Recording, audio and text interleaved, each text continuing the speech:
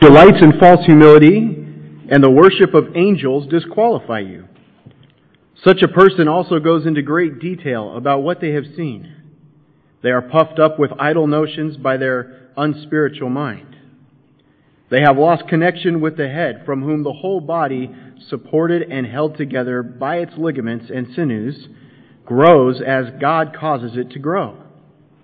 Verse 20, since you died with Christ to the elemental spiritual forces of this world, why, as though you still belong to the world, do you submit to its rules?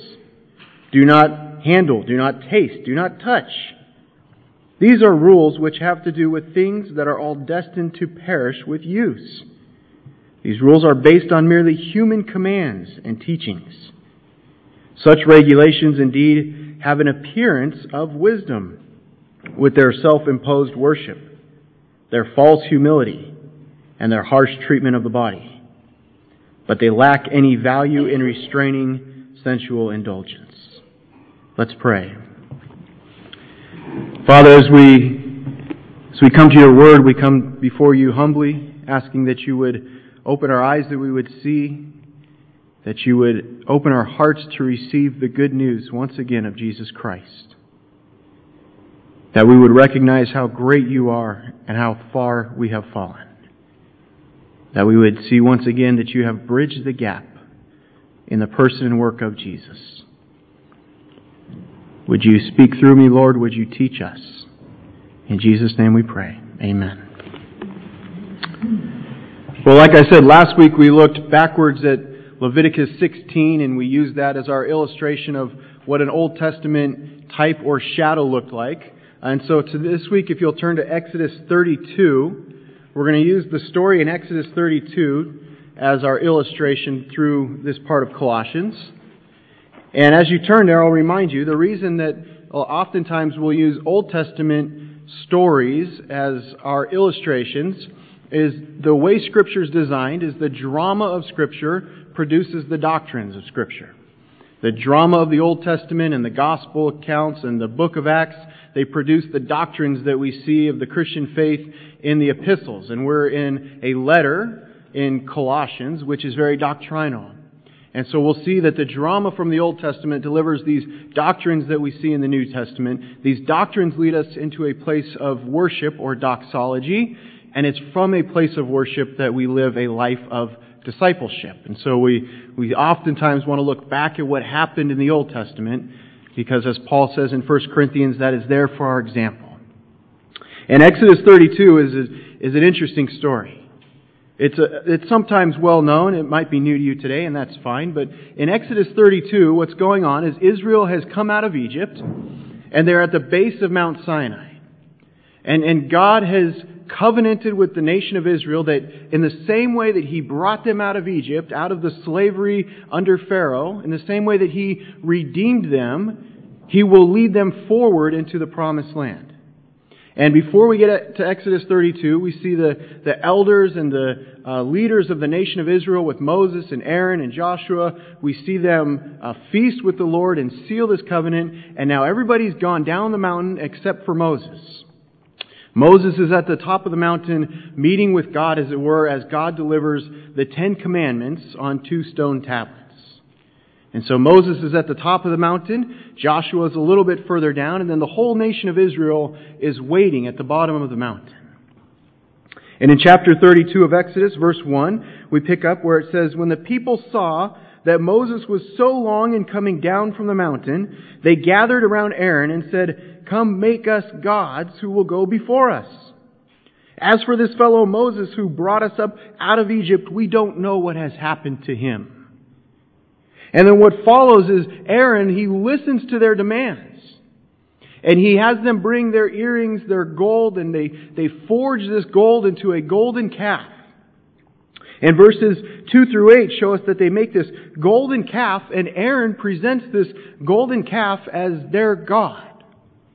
And they begin to worship an idol. And they have a whole festival worshiping this golden calf. As if this golden calf can now lead them forward. So great, yes, God brought them out. He redeemed them. He brought them out from slavery. But now this new thing that they made is going to lead them forward to the promised land. And God tells Moses about what's going down. And in verse 15 we pick up in Exodus 32:15. Moses turned and went down the mountain with the 2 tablets of the covenant law in his hands. They were inscribed on both sides, front and back. The tablets were the work of God. The writing was the writing of God engraved on the tablets. When Joshua heard the noise of the people shouting, he said to Moses, "There's a sound of war in the camp." And Moses replied, "It is not the sound of victory. It is not the sound of defeat. It is the sound of singing that I hear." And when Moses approached the camp and saw the calf and the dancing, his anger burned. And he threw the tablets out of his hands, breaking them to pieces at the foot of the mountain. And he took the calf the people had made and burned it in the fire. Then he ground it to powder, scattered it on the water, and made the Israelites drink it. A very odd twist in the story there. As we read, it continues that what Moses does then is he draws a line in the sand, as it were, and 3,000 Israelites are put to death that day. A very odd sort of story. A very serious story. And a story which conveys to us how important it is for us to recognize that in the same way that God redeems us, He has a way which He will sanctify us. And we're not to come up with that way on our own. So in the same way that God redeemed Israel through His work, by His plan, according to His will, He had a way for them to move forward. And it's the same for us as Christians, that our source of sanctification, this is our main idea, our source of sanctification, or that is how we continue to grow in the faith, is the same source as our salvation, namely Jesus Christ. So the source for moving forward as God's people is the same as the source which makes us God's people. And that's what we see in Exodus 32, and that's what Paul's going to begin to expound here in Colossians 2. And what we're going to look at today is our problems. There's 3 of them.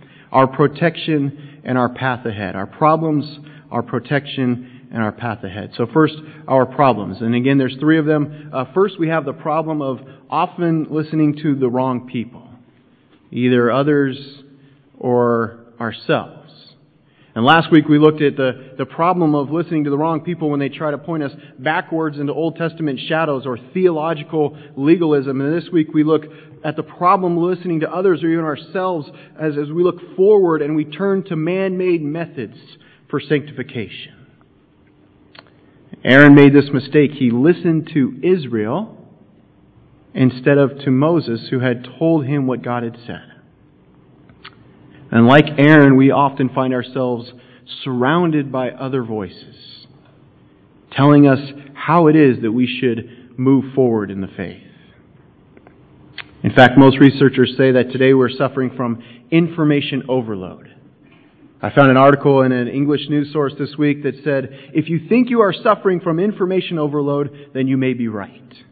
A new study shows everyone is bombarded by the equivalent of 174 newspapers worth of data per day. I don't know if you can imagine sitting down and reading 174 newspapers every single day. That's a lot of information. But research shows that's how much information is coming at us just by living normal life on planet Earth right now. They say that's 34 gigabytes of information. It's enough to destroy your computer in 1 week, completely overload it. And yet that's what's coming at us every single day. As we try to stay in God's Word and we try to grow in Christ, we have all these voices shouting to us from the world, calling us to other ways, other methods for living life. The result is we're becoming a people who live in this information age that are less contemplative, less thoughtful, less intentional, and much more reactionary to just doing whatever those other things tell us to do. And the reality is, I think if we take a moment to think about ourselves, we'll recognize we're going to listen to somebody. We're going to listen to somebody. Either others, or I would argue even worse, we'll listen to ourselves. or we will listen to God and what He says. If we listen to others, we run the risk of being like the people here in Colossians 2:18. That's why Paul strongly says in verse 18, "Do not let anyone who delights in false humility and the worship of angels disqualify you. Such a person goes into great detail about what they have seen, and they are puffed up with idle notions by their unspiritual mind." And so here's what's going on in Colossae is you have people who are Christians. They have been saved by grace through faith in Jesus Christ. And when they start to look at how can I become a better Christian, so to speak, how can I grow in my faith, they're just making stuff up, and then they're calling others to it, and they're placing the burden of man-made religion on those people. And we have papyri, we have inscriptions that show us in that area, people are just coming up with stuff. They're saying what you need to do is you need to fast for a long time and then not sleep for a long time and then have this kind of spiritual experience. And if you have the right spiritual experience, then you're more Christian than somebody else. And again, it's just man-made. And I can tell you, I did some extreme training in the U.S. Navy, and if you withhold food and sleep from someone for long enough, they will have experience. You just hallucinate. Your brain malfunctions, and you just start to see things that aren't there and experience things that aren't actually happening. And what's going on in Colossae is people are just making this up, that you need to be harsh on your body, withhold sleep, withhold food, and then have some sort of spiritual experience, and that will propel you forward in the faith. So you're brought to faith by Christ, but now it's up to you to really become a good Christian. And Paul says, don't let people disqualify you by convincing you to listen to them. Don't let them prevent you from moving forward in the faith. I like how Eugene Peterson, he translates this in the Message as, "Do not tolerate people who try to run your life, ordering you to bow and scrape, insisting that you join their obsession with angels and that you seek out visions. They're a lot of hot air, and that's all they are." Again, consider Exodus 32 again. They pressured Aaron to listen to them, to come up with a new way forward, a new God who would go before them, other than the God who had already saved them. And Paul says in verse 22 of Colossians 2, he says, "These rules are destined to perish." That's because they're based on merely human commands and teachings. Somebody came up with them. And so we might think that instead of listening to others, maybe we'll come up with our own ideas. And the Bible says, well, that's even worse. It's an even worse option. Because if we think about where did the others get their ideas, well, somebody came up with it themselves at some point. And when it comes to the things of God, we are so fallen that to be just completely frank, we don't come up with good ideas on our own. John Calvin says our hearts are idol factories. He says the human mind is, so to speak, a perpetual forge of idols. The human mind, stuffed as it is with presumptuous rashness, dares to imagine a God suited to its own capacity. And that's what the Israelites were doing at Sinai. They dreamt up what God would be in their minds. Calvin says, as our mind labors under dullness, it is sunk into the grossest ignorance, and then it substitutes vanity and empty phantoms in the place of God. And then to these evils another is added. The God whom man has thus conceived inwardly, he attempts to embody outwardly. The mind conceives the idol, the hand gives it birth. And so we think, I won't listen to others, I'll just come up with my own way forward, my own way to please God. And the Bible is just overly abundant that won't work, because all we will conceive are idols. Only God gets to say how He's worshipped. In Jeremiah 17, Scripture says, the heart is deceitful above all things and beyond cure. Who can understand it? The heart is deceitful above all things and beyond cure. Listening to ourselves is not the answer. I found this quote interesting because at first it sounds nice. Follow your instincts, go inside. Follow your heart right from the start. It's not a bad sounding quote. Follow your instincts right from the start. Follow your heart right from the start. It's a Buddhist proverb. See, every other religion out there, every other worldview says that you've got something inside of you that's really good, and you need to look to that, and that will propel you forward. And the Bible says that's simply not true. Ecclesiastes 9:3 says, the hearts of the children of man are full of evil. There is madness in their hearts while they live. Following your heart, listening to yourself, won't do you any better than listening to others. And so we'll need a third option. We can't listen to others. We can't listen to ourselves. There has to be a third option. And before we come back to that third option, I want to show you two other problems that Paul points out here. He also points out the problem of the appealing appearance of lies. If you think about it, lies don't usually look like big, ugly things. They usually look kind of appealing. In verse 23, Paul says, such regulations that are these man-made commands, they have an appearance of wisdom. They look good. With their self-imposed worship, their false humility, and their harsh treatment of the body, but they lack any value in restraining sensual indulgence. And we have to recognize the subtle veneer of truth that is often painted over Satan's lies. They have the appearance of wisdom. They seem humble. They seem like they can restrain in sensual indulgence. It seems like this might help you be a better Christian. But they're useless in helping you move forward in the faith. Again, think about what the Israelites said to Aaron. There's actually truth in some of the things they said to him. When the people saw that Moses was long in coming down, they gathered around Aaron and said, make us gods who will go before us. As for this fellow Moses, who brought us out of Egypt, we don't know what happened to him. Now, there's some truth in what they said. It had been 40 days since Moses had gone up the mountain. That's a long time. You think back to early June. That's the last time they had seen this guy Moses.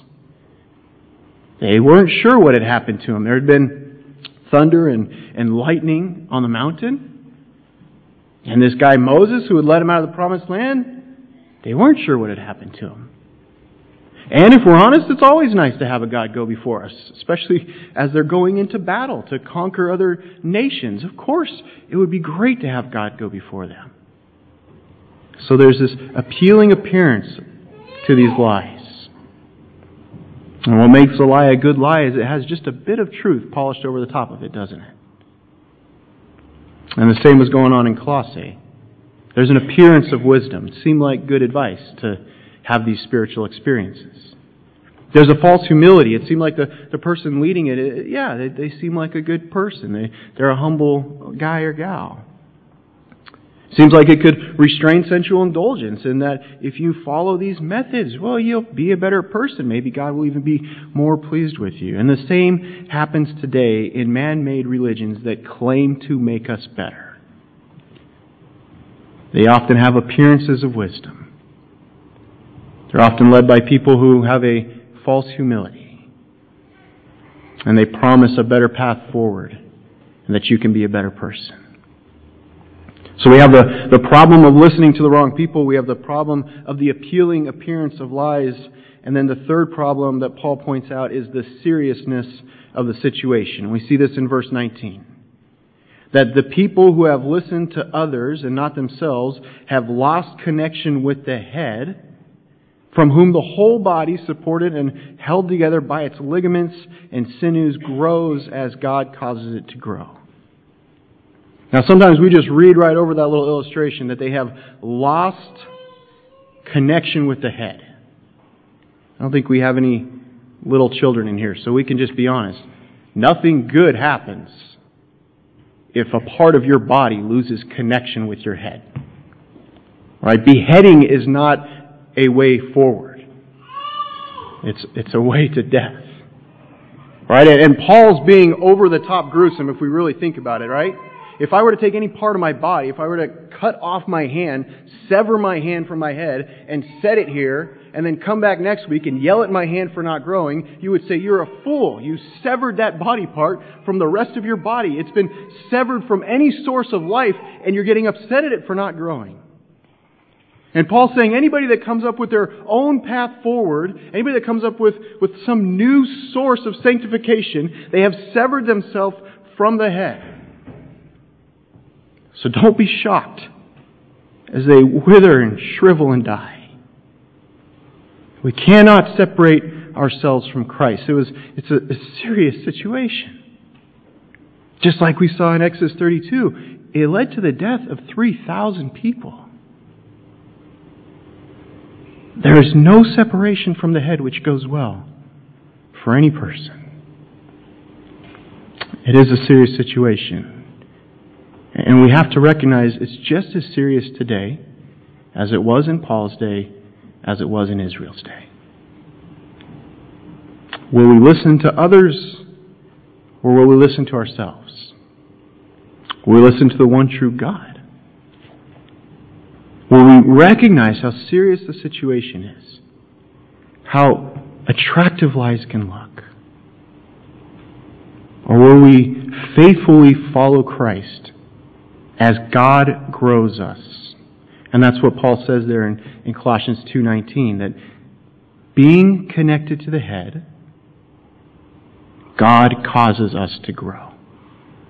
So we who have believed in the gospel, that is, we have confessed that we are sinners, and we have professed faith in Christ, that He lived the perfect life that we couldn't live, that He died the death we should have died, that He was raised on the third day, that He ascended to heaven, that He will return for His people. Those of us who have confessed our sins and professed those truths, those of us who are Christians that have believed in the gospel,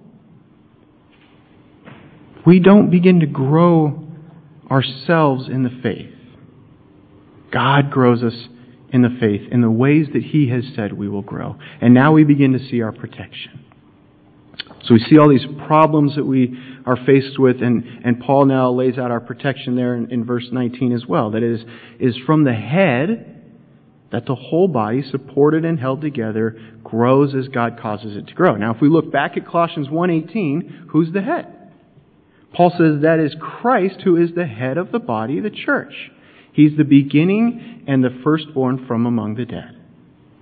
So in the same way that we said a few weeks ago that there is no new birth, there is no Christian salvation apart from Christ, there is also no growth or sanctification in Christianity without Christ. And that's why Paul says in verse 20, since you died with Christ to the elemental spiritual forces of this world, why, as though you still belong to the world, do you submit to its rules? He says Christianity is dying with Christ. It's being raised with Christ. And it's living in Christ. It's an all-encompassing life with Christ. That's why we say the gospel both brings you in and grows you up. You never grow out of the gospel. It brings us in and grows us up. It creates an entire new way of life and literally affects everything about us. I would argue that the gospel is not just the ABCs of coming to faith, but it's the A to Z, or I think you say Z, of being in the faith. It's the beginning and the middle and the end. And so it's inaccurate to think that the gospel is just what saves non-Christians. And then Christians, we mature by just trying hard to live to some principles. That's not what the gospel is. It's more accurate to say we are saved by believing the gospel, and then we are transformed in every part of our hearts and our minds and our lives by believing the gospel more and more deeply as life goes on.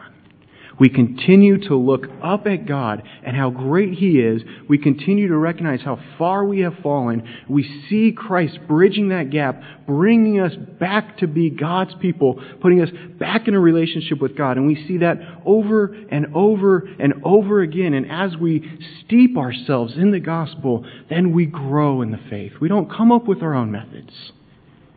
Christ is the method. And so the gospel, it comes in two movements. We saw last week that first it says, I am more sinful and flawed than I ever dared believe. And then we look to Christ's saving work as our only hope for salvation. And then it follows that up with, as a Christian, I am more accepted and loved than I ever dared hope. And it is only by remaining connected to the one through whom God's love was made manifest that I can truly find any way forward in this life.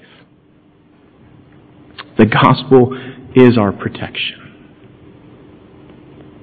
And then finally, Paul lays out our path ahead, which I mentioned we'll look at even more on Wednesday night as well as in the coming weeks. Paul's going to really give us the practical application of these truths. For now, we'll just say that the path ahead is to remain in the gospel. It's in God's Word. Right? Hebrews 1:1 and 2. In the past, God spoke to our ancestors through the prophets, that is the Old Testament. And in these last days, He's spoken to us by His Son, that is the New Testament.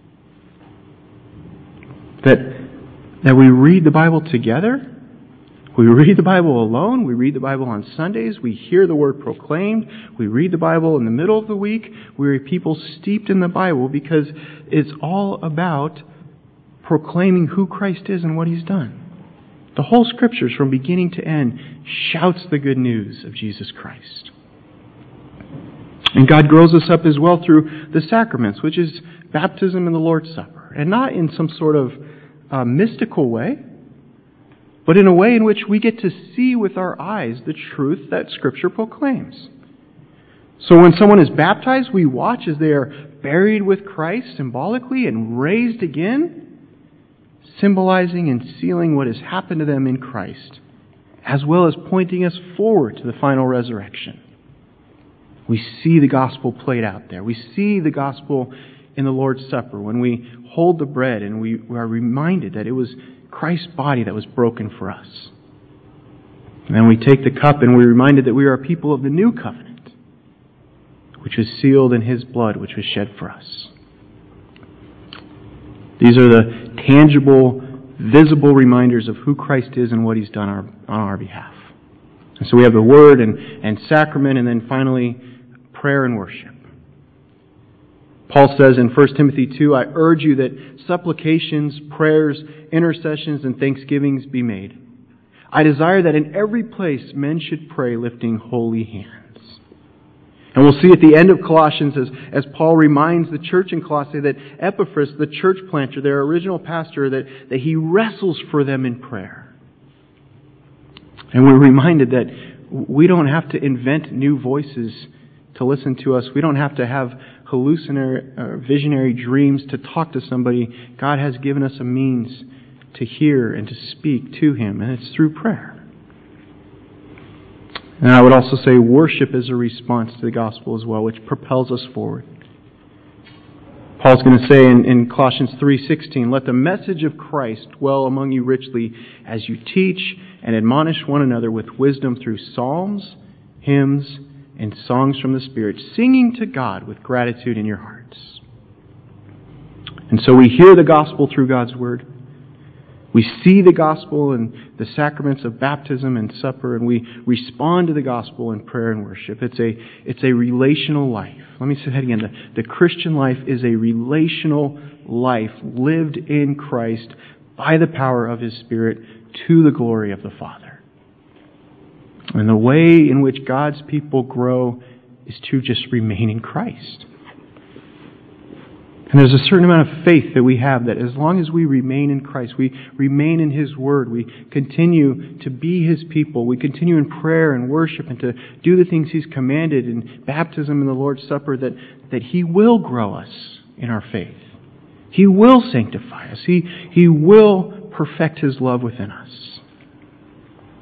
And so we don't come up with new methods. We don't come up with new rules or regulations. We don't come up with new ways to experience spirituality. We continue to remember we are saved by grace alone, through faith alone, in Christ alone, and we are grown up in Him alone. For He is the head, and He is the one through whom God causes the body to grow. So let's not be like the Israelites at Sinai and come up with new ways forward. Let's not be like those of first century Colossae and invent new methods of sanctification or new ways by which to measure someone's spirituality. Let's not look to the culture around us and find new methods for proving that we are worthy of God's love. Let's recognize in God's Word He has said that yes, we are far more fallen than we realize, but He has been far more gracious than we could ever hope for. He has saved us, and He will continue to sanctify us. He will continue to set us apart. He will present us holy and blameless in His sight through Jesus Christ our Lord. So we remain in Christ. We abide in His Word. We see Him at work in the sacraments, and we respond to Him in prayer and worship. It's that simple. It's a life lived in Christ. Let's pray.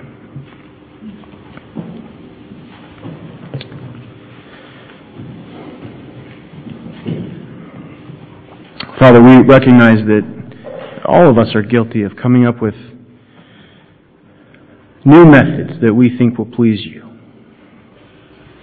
That all of us at times have listened to others in ways that we think we can be a better person. Or we've even drawn idols up out of our own heart and turned to those instead of You. We recognize, Father, we really, on our own, we're no better than the Israelites at the base of Sinai. We recognize that we need help not only in coming to faith, but in growing in our faith. Would You remind us, Lord, that in the same way You brought us to faith in Your Son, You will grow us in our faith in Your Son, Jesus Christ. Would we be impressed upon our minds the seriousness of the situation of not being in Christ? Would we remember that the lies always have this appealing surface to them? The truth is only found in Your Word. Would You keep us from listening to others or listening to ourselves, Lord, but would You steep us in Christ, in the good news of who He is and who we are because of Him? We trust, Lord, that You will grow us, that You will sanctify us, that we will be presented holy and blameless before You, all because of and for the sake of Jesus Christ. In His name we pray. Amen. If you stand with me, we'll have one more song and then we'll close with the benediction. The song is very simple. It's just called All I Have Is Christ.